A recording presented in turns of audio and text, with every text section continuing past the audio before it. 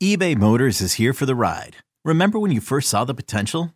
And then through some elbow grease, fresh installs, and a whole lot of love, you transformed 100,000 miles and a body full of rust into a drive that's all your own. Look to your left. Look to your right. It's official. No one's got a ride like this.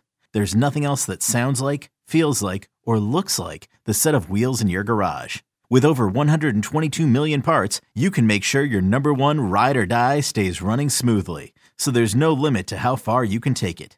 Brake kits, turbochargers, engines, exhaust kits, roof racks, LED headlights, bumpers, whatever your baby needs, eBay Motors has it. And with eBay Guaranteed Fit, it's guaranteed to fit your ride the first time, every time, or your money back. Plus at these prices, well, you're burning rubber, not cash. Keep your ride or die alive at ebaymotors.com. Eligible items only. Exclusions apply.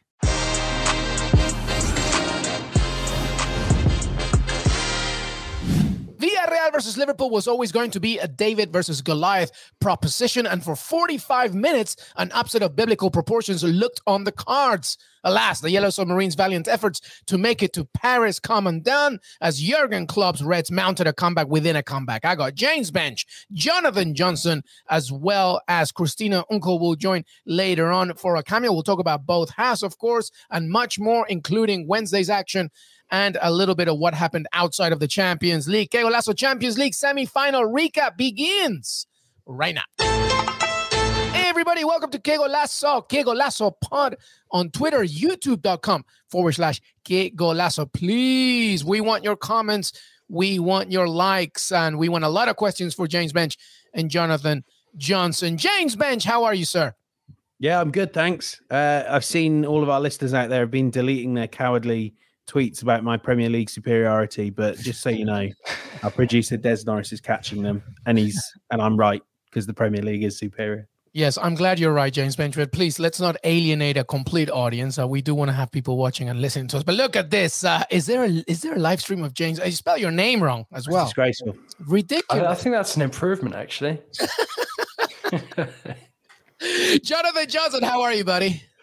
Doing well, thanks. And you know what? Seeing James Bench wearing like a tie-dye Aston Villa combination has really lifted my spirits after seeing Villarreal get crushed there. Just when we thought the history was going to be made. Oh, it's a little Fred Perry action there. I see, James Bench. I love it. I love it. Welcome, everybody. James Bench, Jonathan Johnson, LME in the house. That's BENGE, James Bench. Okay, just everybody. As an Echegaray, trust me, I get it when people get your name wrong, so it's fine. But welcome, everybody. Champions League Tuesday recap. And Liverpool reach their 10th Champions League final after waking up in the second half and realizing that, oh, yeah, we're Liverpool. We better get to it. And they make it to Paris. An unbelievable achievement, as is now their third cup final, of course, of the campaign. And the quadruple quest continues. Heroic from Villarreal, it must be said. They have no business being in a semifinal, and they really made their fans proud, especially in the first half when, wow, things were really rocking. But James Bench, give me your overall thoughts about this game as Liverpool reach their 10th Champions League final and how things went from a horrible first half to job done. Yeah, never in doubt, was it? No, it was very much in doubt. And I have to say, I thought at half-time the tie was getting away from them. Now, I think we all knew that, and maybe the problem for Villarreal and Unai Emery's team was that they just scored that second goal a little bit too early, and that they woke up and at half-time they came in and realised there was something to defend here. There was something to worry about, something to lose. And I think in those circumstances, it's a little bit natural of any team, but especially an underdog, and especially an underdog coached by Unai Emery, it has to be said. It's a little bit natural to sit deep, to say, we've got something to defend here, let's defend it. And that really is where things kind of went wrong for Villarreal. Of course, we have to say that it needed someone to make things go wrong. And I thought for Liverpool, Luis Diaz was absolutely that player. I think what was really apparent as that first half was rolling on was that these Liverpool players were starting to fear that something was going wrong, that the quadruple maybe was falling apart. I'm sure they wouldn't tell you that, but it looked like that watching it on TV. Luis Diaz plays with no fear whatsoever, and that's what swung this game for me. I think Villarreal was certainly, to an extent, the architects of their own downfall. But, the punch of energy that Diaz brought at the top of the pitch, it echoed across the side. It scared Villarreal a little bit. And that's how in 12 minutes, and it was just 12 minutes, this game went from in the balance to over. Yeah, I think that there is, there's going to be a major temptation to come down hard on Villarreal. But I think, to consider the way that these two legs played out, they almost held Liverpool goalless for an hour at Anfield, and Liverpool got lucky with that opening goal in the first leg. They got lucky again getting back into it, this time through Fabinho. You have to question Geronimo Rulli on a number of Liverpool's goals over the two legs, unfortunately. By the time it got to Mane's goal, I don't think anyone was surprised to see Rulli running out that far, considering how far the defense had pushed up.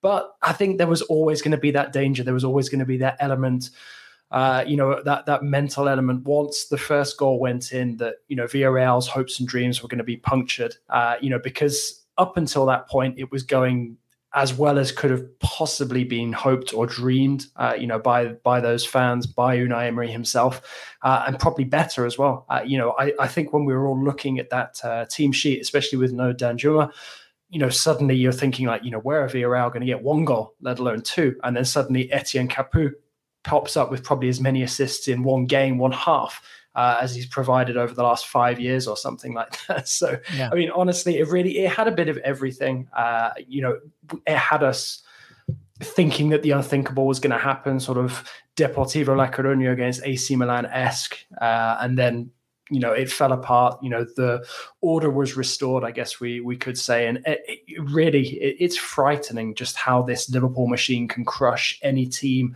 Any ounce of positivity that a team can get up against Jurgen Klopp's men can suddenly be ripped away from them in the blink of an eye. And like James said, 12 minutes was all it took for Liverpool to turn this match on its head and completely take back control of the tie.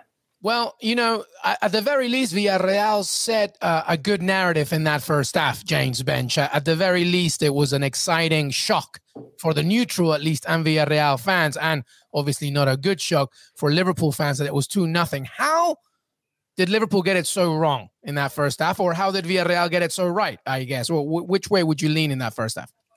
I would like to start by leaning towards Villarreal and crediting them for a monumental effort and a commitment to pressing that we really do not see opponents of Liverpool attempt all that often, certainly if they're not called Manchester City. And I think to an extent that rattled Liverpool. They are used to, nowadays, they are used to dominating possession, dominating territory, and not really seeing much in their face. They know how now they're a team that has learned how to break down a low block. But beyond maybe half a dozen games in every season, they don't play many teams that just kind of gamble that they can match them man for man, which is what Villarreal did superbly. And they made the game play at the pace they wanted. They wound Liverpool up. Credit to former Arsenal player Francis Coquelin, who was magnificent in his brazen wind-up mission, his string of dives and cheap fouls. And beautiful performance. It's what you have to do. Equally, Thiago Motta-esque.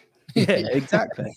Equally, there was clearly like something up with Liverpool. Thiago had his worst half for pass completion that he's had in a Premier League or Champions League game for Liverpool. Did a Renato Sanchez and passed it out of play at one point. Yeah. And there was one moment where Van Dijk just hit a pass to, it looked to me like he was playing it to Thiago. Thiago seemed to think it was going to Jota. Jota thought it was going to Thiago. You had Alexander-Arnold just spooning free kicks and crosses miles out. It was, I think let's say, and let's assume it's hard to know, but let's kind of lean towards giving Villarreal credit and saying the Villarreal pressured Liverpool into making these mistakes. And although it's natural to want to sit back, to want to defend, I kind of do.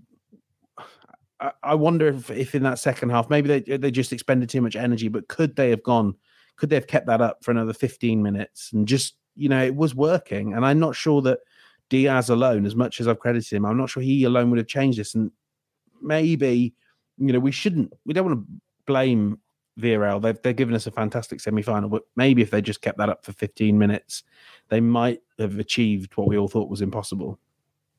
Yeah, I think James has a point, and I really hope that sort of, this isn't, everyone coming down on Unai Emery and saying, oh, is what we saw from him with PSG against Barcelona. They can't hold on to a lead, they capitulate. I don't think it's anything really to do with that. I think there is an element of the fact that they just gave everything they could and ultimately, just didn't have anything left to give at the point where Liverpool got back in control of the game. The only thing that I would say, I guess, is if Emery was prepared to make some of the changes that he made later on, like throwing Chukwueze on, why not have sort of kept that going a bit earlier in the game, keep themselves on the front foot, and then perhaps Liverpool don't get that chance, through Fabinho, because if they don't get that break, then maybe the game plays out, maybe it goes to extra time, maybe Villarreal do somehow, have that second wind and find a third goal. But ultimately, I think that there's only so far that, sort of the entire stadium willing that, come back to happen was going to take Villarreal until, the limitations of the squad, the unavailability of certain players like Danjuma, was going to come back and bite them. And unfortunately, we saw what happened when that, did finally come to pass. There was a gasping moment of controversy, maybe not for some in the first half, where Alisson Becker seemed to have we didn't, I think after relook, I can at least think that it wasn't a penalty, but, there was a discussion there, and we have obviously, a professional to actually give us the lowdown here. Christina Unkel joins the show. She's such a busy bee these days, but, we got to steal her every now and again. Christina Unkel, how are you? Hi, team. I'm doing well. Busy is an understatement at the moment. I'm sure. But hey, at least it wasn't as crazy for you in this game, right? There were a few moments, right? But maybe not as bad as some others in the previous matches, in this campaign. Yeah, not as bad. There was only that one, kind of shout out, which we all know what we're about to jump into, which is funny because from a referee position and at least a referee perspective, once we saw it, immediately I was like, there's no way that's a penalty. That was just my instinct. But yeah, that I think was the only one. It was exciting, at least to watch. The first half was, and then kind of got a little boring. Let's break it down there, Christina. What were your thoughts initially from the actual decision or non-decision by the referee in that moment, and after seeing it in replay, what'd you make of it? Yeah, so the initial reaction, the Dutch referee, Mackley there, very well known. This is not foreign to him to be refereeing Champions League finals, let alone Europa finals. So I was glad he was on this match. This match, he might have paper, might not have seemed, especially after the pass score line, not to have been as significant, but we know that Villarreal can be a handful for an official from a game management perspective. And so very, very glad that he had that approach and that he had that angle to see that. Initial body reaction was just on point. This is one of the ones where I've gotten some chatter back and people saying, how is this not a penalty? Because I think still shots really don't tell you the full story of it, right? Yeah. They show you this indication, but they don't show you. And this is one of the angles that was really difficult. There's essentially two angles that sold you. One was the one that would be the exact same angle that referee Mackley would have been watching at and looking at, which is straight on if we were looking down like towards Alisson. And then the other angle was on the right-hand side of Alisson coming back from the goal line. Those two angles clearly show that he, in fact, had reached out, had taken his right hand, had made full contact, really hit the majority of his body. And Lo Celso was really kind of trying to draw that type of a foul and try to get that penalty in that situation. Just on that, Christina, I wonder, is it any different that, and I'm sure the answer is yes, but is it any different that Alisson is a goalkeeper and would it be viewed that he had possession of the ball when it strikes his chest in a way that maybe like if this was a centre-back making that challenge, it wouldn't be? Got it. So great question, because we had earlier on in the first half, right? Early on in the first half, we did have, for Villarreal, we had a hand on the ball, right? Referee called it, said that's possession. What we consider possession by the goalkeeper in this sense is if they have control, or sometimes we say kind of a hand on the ball, and it's between that and kind of a hard place, which would be the ground or something to that effect. Here, because we have to give deference to the goalkeeper, is the only individual in the penalty area who could properly handle the ball. Him exposing himself and making himself out wide, that kind of gives us a little bit more deference to the extension of what he's going to be allowed to kind of have in these types of challenges, allowing to extend himself, make himself bigger. And if he does get contact on the ball before contact on players, then, we're going to give the deference to the benefit of the doubt to the keeper in the situation. I love it. Christina Uncle, always here to give us the info and the know-how. Christina Uncle has been busy. She keeps being busy as part of our Champions League campaign, CBS Sports, of course. Christina, that was it, really. We'll let you get on with the evening and have a fantastic rest of your night. And thank you for being part of Que Golazo. No worries. Thanks, all. Thank you, Christina. That was Christina Uncle. Jonathan Johnson, I was getting some horrible deja vu and nightmares when she was talking about goalkeeper possession and Schmeichel and Jacob Ramsey. I'm not going to get into that. All right. Well, I thought you were going to delve into Nilan territory just for a moment. God. It will be a totally different episode if that was the case. All right. Well, let's move on within this game here. James Bench, you mentioned Luis Diaz.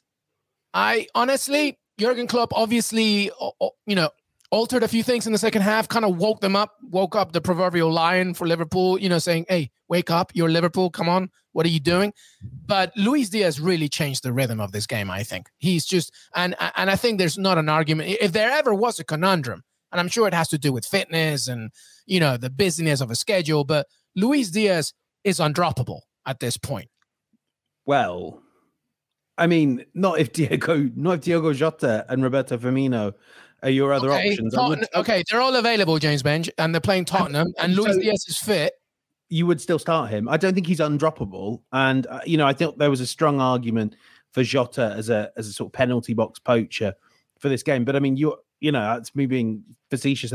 You are absolutely right that he has earned a chance to be in the strongest 11. And I think it's pretty clear now that, if the Champions League final were on Saturday, you would expect Klopp to name the front three of Mane, Salah, and Luis Diaz. He is.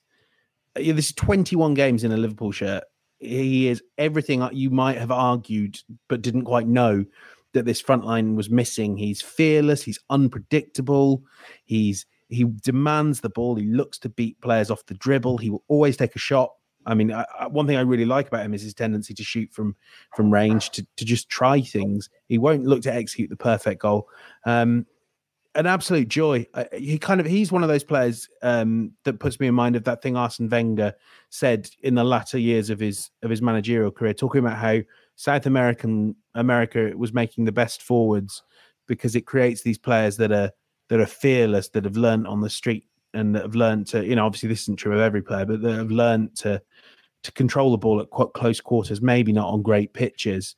And I think you see a lot of that in Luis Diaz. He reminds me of players like Alexis Sanchez, even, if I'm being lofty, even a player like Neymar, just in terms of his consistent willingness to try and do something unexpected and beat an opponent. He's an absolute joy. And Ricardo Gareca said, the preview manager said a quote a few weeks ago or a month and a half ago saying how this is the part of the game in South America that needs to completely be not just noted, but highlighted, celebrated, this fearless sort of, tendency that they're actually everywhere all over South America.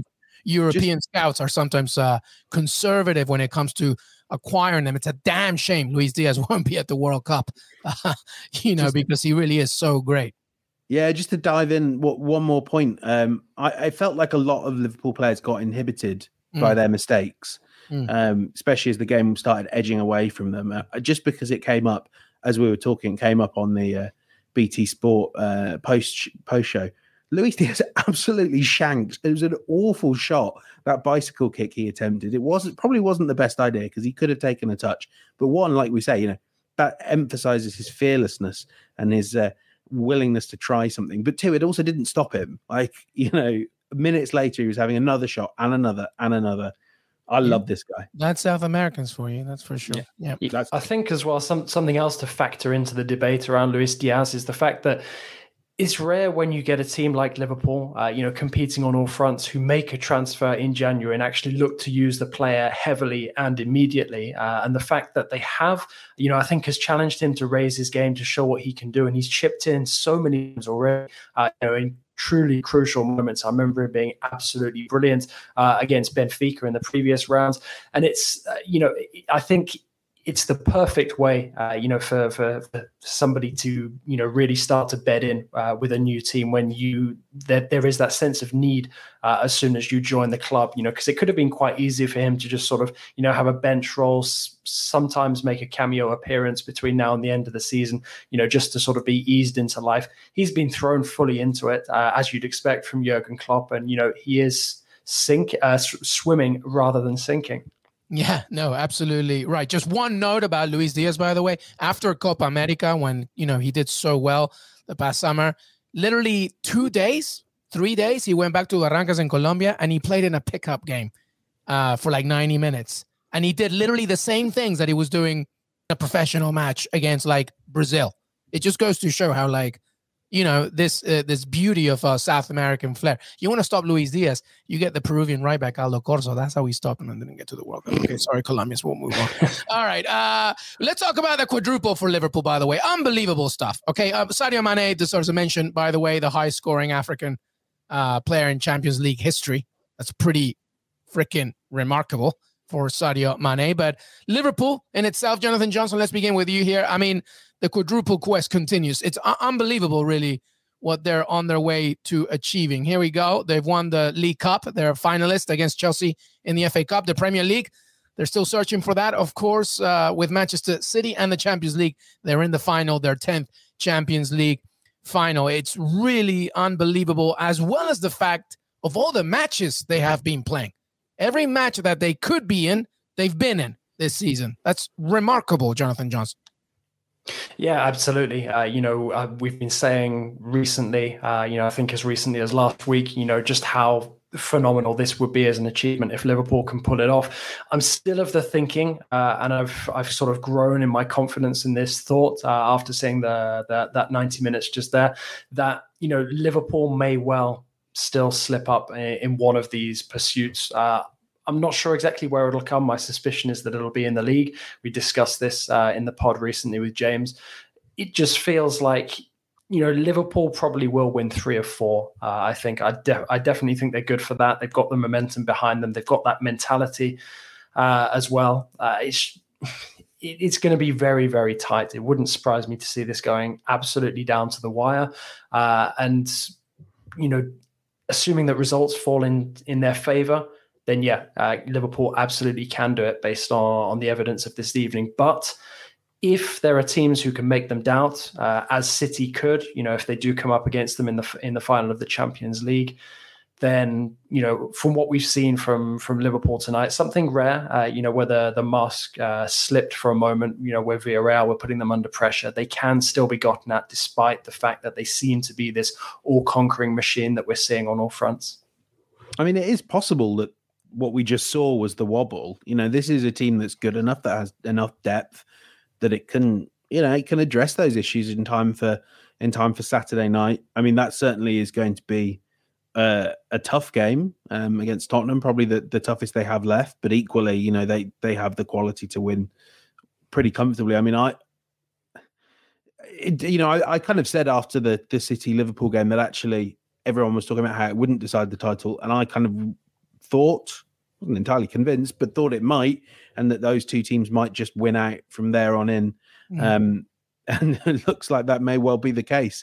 Who knows about the FA Cup final? Who knows about the Champions League final? These one-off games, as we've seen, if Liverpool drop 45 minutes like that against City, or even against Chelsea, if Chelsea get themselves back in order, they might not, be able to just flick a switch and get it done in the other 45 minutes.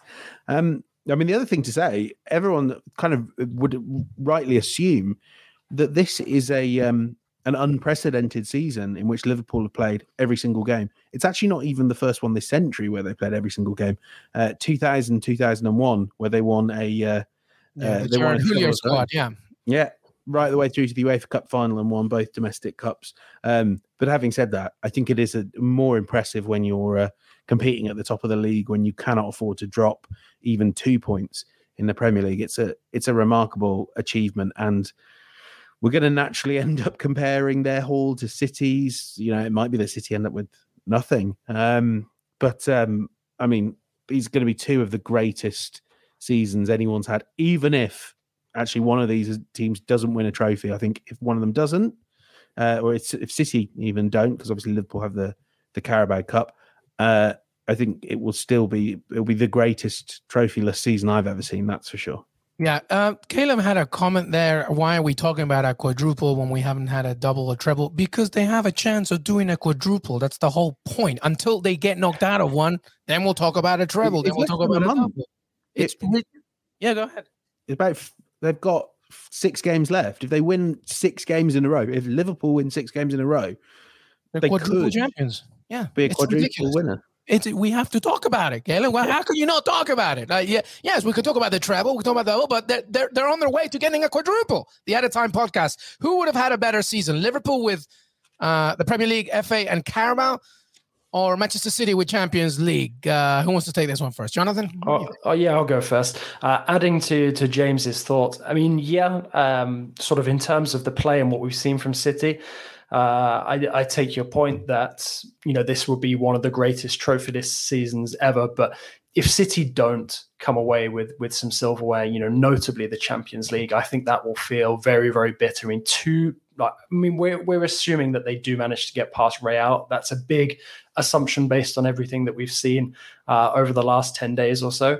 But, City still favourites, to get to the final. And then if City were to lose 2 finals in the Champions League in a row, that would really, really hurt. I don't think there'll be any sort of consolation prize like, it's been fantastic football. I think they'd rather scrape their way to victory and finally lift that trophy than especially if they lose it to Liverpool, I think. But then we end up, of course it all matters, but then we sort of end up reducing the expanse of 9 months to 90 minutes. And I know that part of that is sport, that, that is how it kind of works in the end. Equally, I don't particularly see how it's a failure to fall short against this Liverpool team. I don't see how it's a failure for Liverpool to fall short against this City team. I think, and I know this is quite airy-fairy and, it's hold hands and form a peace sign thing, but it has been spectacular. No, it has, but it will be a failure. I think when you think about when Leicester City won the Premier League, people talk about Leicester City winning the Premier League and Tottenham completely messing it up, as opposed to thinking back then now, Tottenham, you're so brave, you nearly did it, but Leicester City, I agree with you. There's no shame in losing, a Champions League final if you beat Real Madrid to a Liverpool, whatever, but it will be a failure, I think, if a Man City fan is looking around in the July and looking back at this season and having no. But this is also assuming that they lose the league and the Champions League to Liverpool, what do you think? Which is a big. Do you think? What's your instinct right now with the Premier League? I think that City will just about do it. James Bench? Yeah, I think City will do it. Okay. So, I agree. So there you go. So at least they have one, right? There you go.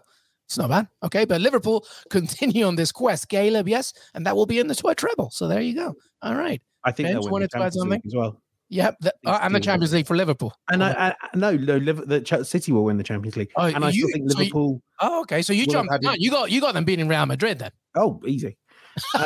Easy, James Bench. Where's that guy, James Bench? and I think Liverpool will still have had a fantastic season, even if they also lose to Chelsea. And I wouldn't want to hear the word failure attached to their season. I would disagree with that quite vehemently. But I'm gonna wait until I'm gonna wait till June to see what happens. But you make very valid points. All right, we're gonna take a break. When we come back, we'll talk about that game that Man City will win against Real Madrid easily.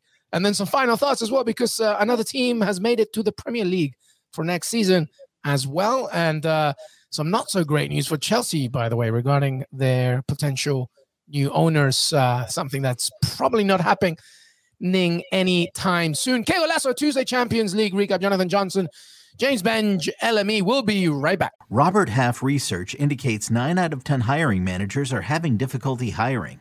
If you have open roles, chances are you're feeling this too. That's why you need Robert Half. Our specialized recruiting professionals engage with our proprietary AI to connect businesses of all sizes with highly skilled talent in finance and accounting, technology, marketing and creative, legal, and administrative and customer support. At Robert Half, we know talent. Visit roberthalf.com today. Hey, I'm Brett Podolsky, co-founder of The Farmer's Dog. We make fresh food for dogs. We started the company when we saw what a huge difference it made in my own dog, Jada, when she stopped eating ultra-processed kibble and started eating fresh, whole food. The Farmer's Dog food isn't fancy. It's just real food delivered to your door in pre-portioned packs. It's better for them and easier for you. Get 50% off your first box at thefarmersdog.com/podcast. That's thefarmersdog.com/podcast. All right, welcome back to Champions League Tuesday recap. Que golazo, James Bench, Jonathan Johnson. Let's talk about Wednesday's action. I mean, the first leg was ridiculous. Real Madrid trailing 4-3 to Manchester City. Now they host the citizens at the Bernabeu. This is Luka Modric talking about that first game, by the way. We're lucky. Don't make me laugh. It's an unfair opinion. You don't get a Champions League semifinal by being lucky. We're focusing on our job and not what the media says. I take it the question was about fortune favored them a little bit in terms of that result. Jonathan Johnson, they host Manchester City. It's only one goal in it. James Bench, in the preview, we talked about how Man City, even though they won this game, they felt like they lost it in a way just because Real Madrid just wouldn't go away. Jonathan Johnson, how do you see this one going? What are you thinking as Real Madrid? Carlo Ancelotti, the new champions of La Liga, host Manchester City. Yeah, I'm trying to consider how I'm not going to throw any claims out there, too wild after what we saw from the first leg, because it really, I didn't expect that from the opening leg. So I really don't know what to expect from this second leg, because I definitely see both sides scoring. It's just a question of, who the majority of the chances fall to.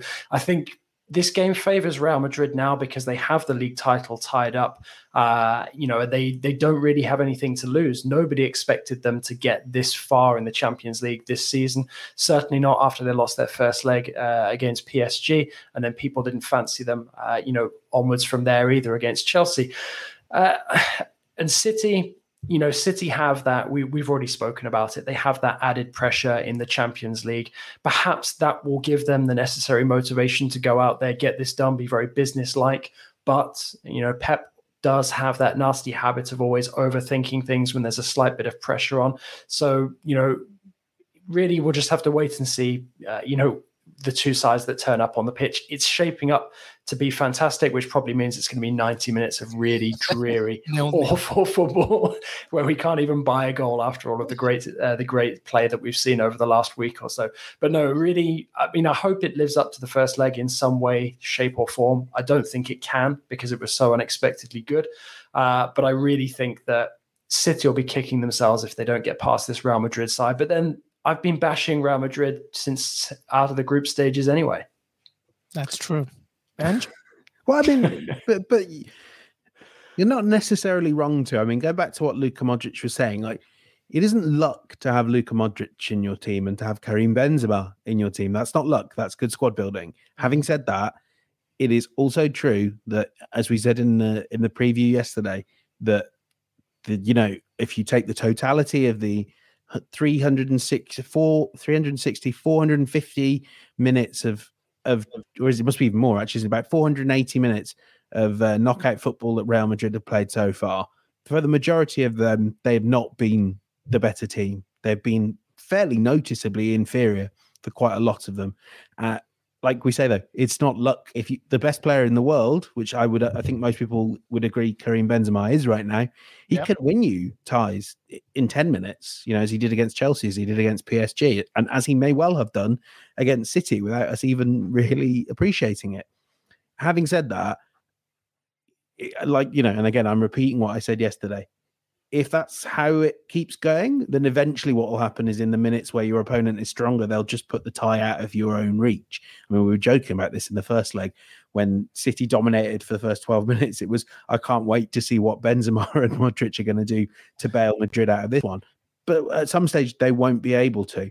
I think the big thing for City is that they don't have quite the same glaring weak point that they did in the first leg. João Cancelo, we know will be back. Kyle Walker looks like he's now available. It's pretty remarkable because there was talk he would miss the whole season, but he's flown to Madrid. Walker, if he's even if he's fully fit, if he's good enough to play, a huge weapon for nullifying Vinicius. Vinicius is fantastic, and there is more to his game than pace. But if you can match him stride for stride, you do have a good chance of slowing him down. If you force it to then become Benzema, creating shots for himself, taking shots for himself, doing everything on his own with a little bit of help from Modric, you make it a little bit easier for you, as well as having Cancelo back in the team allows you to add bodies to midfield in possession to make things a bit more controlled, to make things a bit more steady. And that's why, going back to what I said before the break, I think City have cause to be confident. But, as we say all along with Real Madrid, they're a daft team. This is a daft competition. And sometimes that suits them quite well. Yeah, they're all about chaos. David Alaba, by the way, is in the squad. Many of us didn't think so, but he's in the squad. I don't know if that means he's in the squad just for vibes or he's actually going to get some minutes. Based on the first leg, that's a hammer blow for Real Madrid, is it not? Yeah, exactly. But Casemiro is here, by the way, and he played center back as well this past weekend, as Ben Hayward reminded us in the preview. Jonathan Johnson, has your opinion on your prediction for the game changed at all? What did you have it originally? What is it now? I had it pegged as a 1-1 draw, which obviously would see City through. I'm going to stick with that. My shout for Villarreal Liverpool was that Villarreal will win 1-0. So I kind of was hoping that there would be no more goals after 3 minutes, but I'm more confident with Real City. So I'm going to stick with that. 1-1, that'll be 5-4 City on aggregate. But I do think that the return of Casemiro in particular is really important for Real. And I think getting those minutes in over the weekend, that will give a different complexion to the midfield. I mean, there was a crazy rumor that came out on Twitter that I saw floating around. I think it came out through the Brazilian media that Real Madrid are looking to, give their midfield a youthful touch. So they'll get rid of the youngest midfielder, Casemiro, and bring in someone even younger just to sort of take away from the fact that Modric is, getting on to being geriatric now in footballing terms. Benj? Yeah, I'll stick with kind of what I said whenever I emailed my predictions over. I think 2-0 to City feels about right. I'm kind of gambling there on some degree of sort of regression to the mean, that all these XG numbers will finally actually make sense in a Champions League tie. In the end, Madrid might have the best player, but like in pretty much every other spot in the team, they are a little bit outclassed. And so you kind of go for the better team, don't you? I guess I'm not going for a 4-3 extravaganza, but I do think it's going to go to extra time. And I do think Man City will win it in extra time. But, I said Villarreal would win today, and they won the first half, if that's anything. We'll take Nacho over an injured Alaba, but Casemiro, Militao have to step up big. Well, Casemiro, I mean, we know what he can always deliver, but yes, it will be tricky regarding that back four for Real Madrid. All right. Some final thoughts here. Let's talk about some things outside of the Champions League. Bournemouth and Nottingham Forest, by the way, played a very big game in the Championship today. If Bournemouth won it, they automatically head off to the Premier League in the second place position in the Championship. Nottingham Forest would have leapfrogged them, and it would have taken for the last day of the season for them to hopefully get an automatic promotion. But Bournemouth win it, and they're through to the Premier League. I was watching a little bit of it. Our Poppy Miller is a Nottingham Forest fan, so I'm sure she's not too happy about that. But the Cherries are back. James Bench, thoughts? Yeah, not been gone long enough for me to miss them, I have to say. And look, I look at the Championship at this stage of the season with my selfish spectacles on. I've never been to the City Ground. Actually, I have to say the Vitality is a really lovely stadium. Bournemouth's a great city. It is a great stadium. And Bournemouth is a great city. And by God, Premier League back at Craven Cottage. We love it. However, I wanted to go to the City Ground. So, but congratulations to Bournemouth and to Scott Parker. There was a lot of pressure on him. I think he had to prove a lot. And if they hadn't gone up this season, when the parachute payments start trickling down, it could have been tough. Still sets the stage for a really exciting final day, as we always get in the Championship. In many ways, the team that might be just as happy as Bournemouth about this result is Millwall, who play Bournemouth on the final day. They need to win to have any chance of making the playoffs. If they do, look, what can I say? I like having as many Premier League teams in London as possible. Fulham's given us one more. I've lost track now. I think it'd be something like 7 London teams. Sounds about right. Someone wants to do their speedy maths. Obviously, you're not considering Luton part of London. Absolutely. I mean, they do have a London airport, don't they? But it's not easy to get to. I'd take Luton. Look at it. I'd take Luton. It's 7.5, isn't it? I don't know. Luton are doing their best to throw away that playoff place. Indeed. That's right. They're currently 6 Millwall in the points above Middlesbrough. Yeah. Premier League's not ready for Millwall. But that, I mean, imagine that Nottingham Forest Millwall in the first round of the playoffs. Oh my goodness, that would be crazy. Could be something. Yeah, Jonathan Johnson, thoughts on Bournemouth coming back? And the playoffs, we know too well about the playoffs as of recent history, of course. What do you make of it? Yeah, absolutely. It doesn't surprise me to see Fulham, making it back up again. Like you said, plenty of more mixed memories, bad memories from the time that we played Fulham and lost, good memories from the time that we played Derby and went up. But I would have really loved to have seen Nottingham Forest make a return to the Premier League automatically. I still hope that they make it up via the playoffs. But when you're looking at that, the way that it's shaping up, the fact that Forest, Sheffield United, Middlesbrough, could still be in the playoffs at this stage. It's, there's some really classic names there. And I don't know, it would be exciting, be nice, for me in like a nostalgic sense as well to see some of these clubs, get back. Like James said, Bournemouth, I mean, I wouldn't really consider them an established presence in the Premier League. Huddersfield weren't either when they were there. So I think for me, my hopes, I guess, now that we know that Bournemouth and Fulham are going up, would be that either Forest, Sheffield United, or maybe a Middlesbrough, can sneak in and get up. By the way, my favorite comment of when Fulham went up and the owner, Shahid Khan, was asked about it, and he was saying, we don't like to be referenced, and we don't want to be referenced anymore as a yo-yo club. We just want to be a yo club. I don't know what that means, but it was. It sounds quite Jacksonville, that, doesn't it? Yeah, very Jacksonville. I have to say, to any of our listeners from Jacksonville, my only knowledge of the place comes from the guy in The Good Place.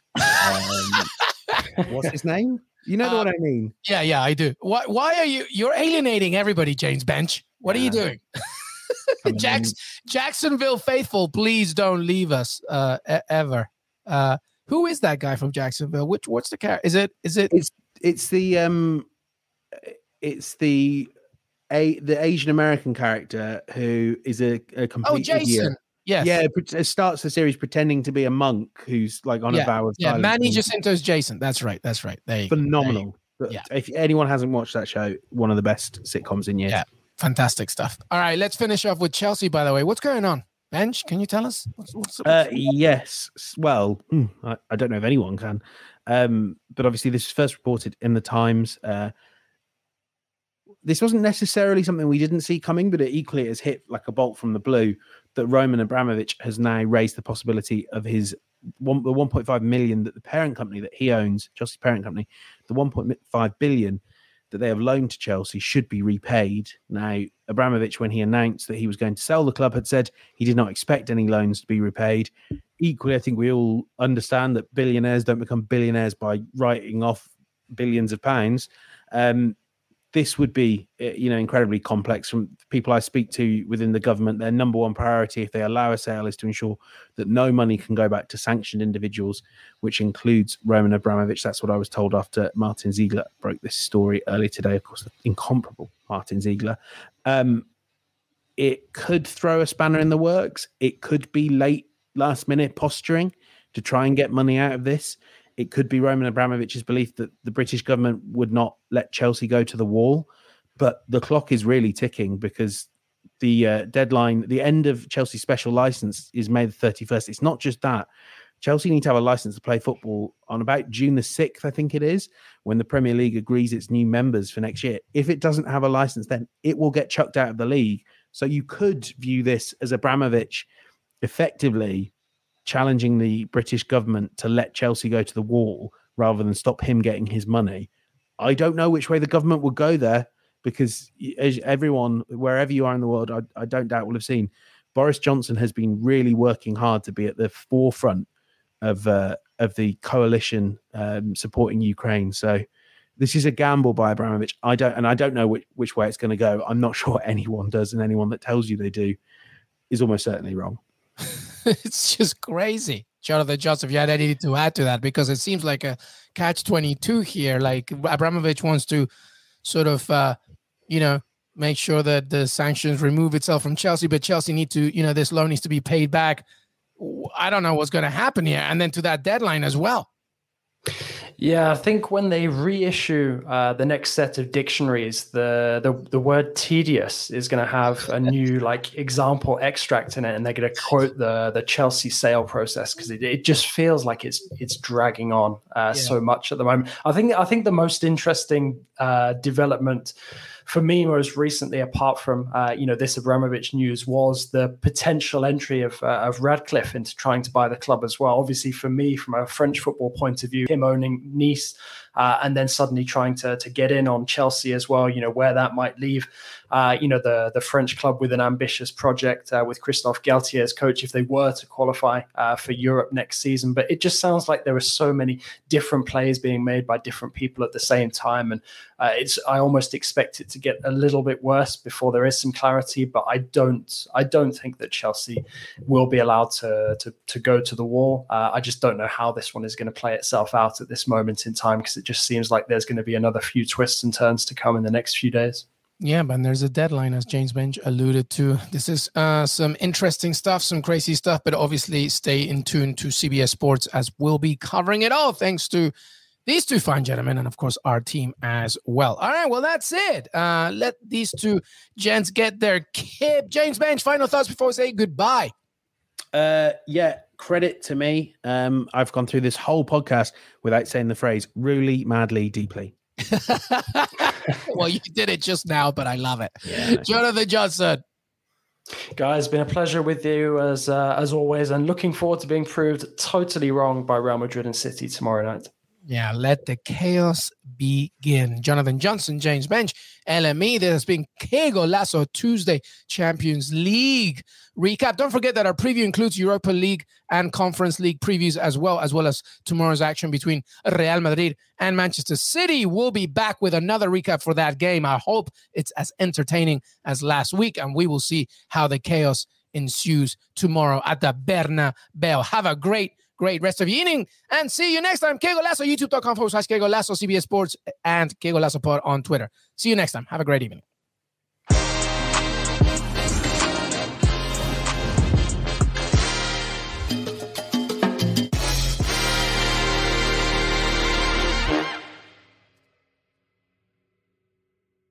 Hey everyone, this is Jimmy Conrad, your favorite former U.S. men's national team player and the host of the Call It What You Want podcast. And I'm here to tell you that Vuori is a versatile clothing brand that speaks my language. It's inspired from the coastal California lifestyle, just like me. Its products stand the test of time, just like me. And also just like me, it endeavors to inspire others to live vibrant, healthy lives. Vuori gear is designed to look great in everyday life while also being perfect for any workout activity. I'm currently rocking the men's Sunday Performance Jogger, and don't let the name deceive you. You can wear these babies any day of the week and in any situation. I'm talking going to the office, running errands, the gym, whatever your heart desires, because Vuori is an investment in your happiness.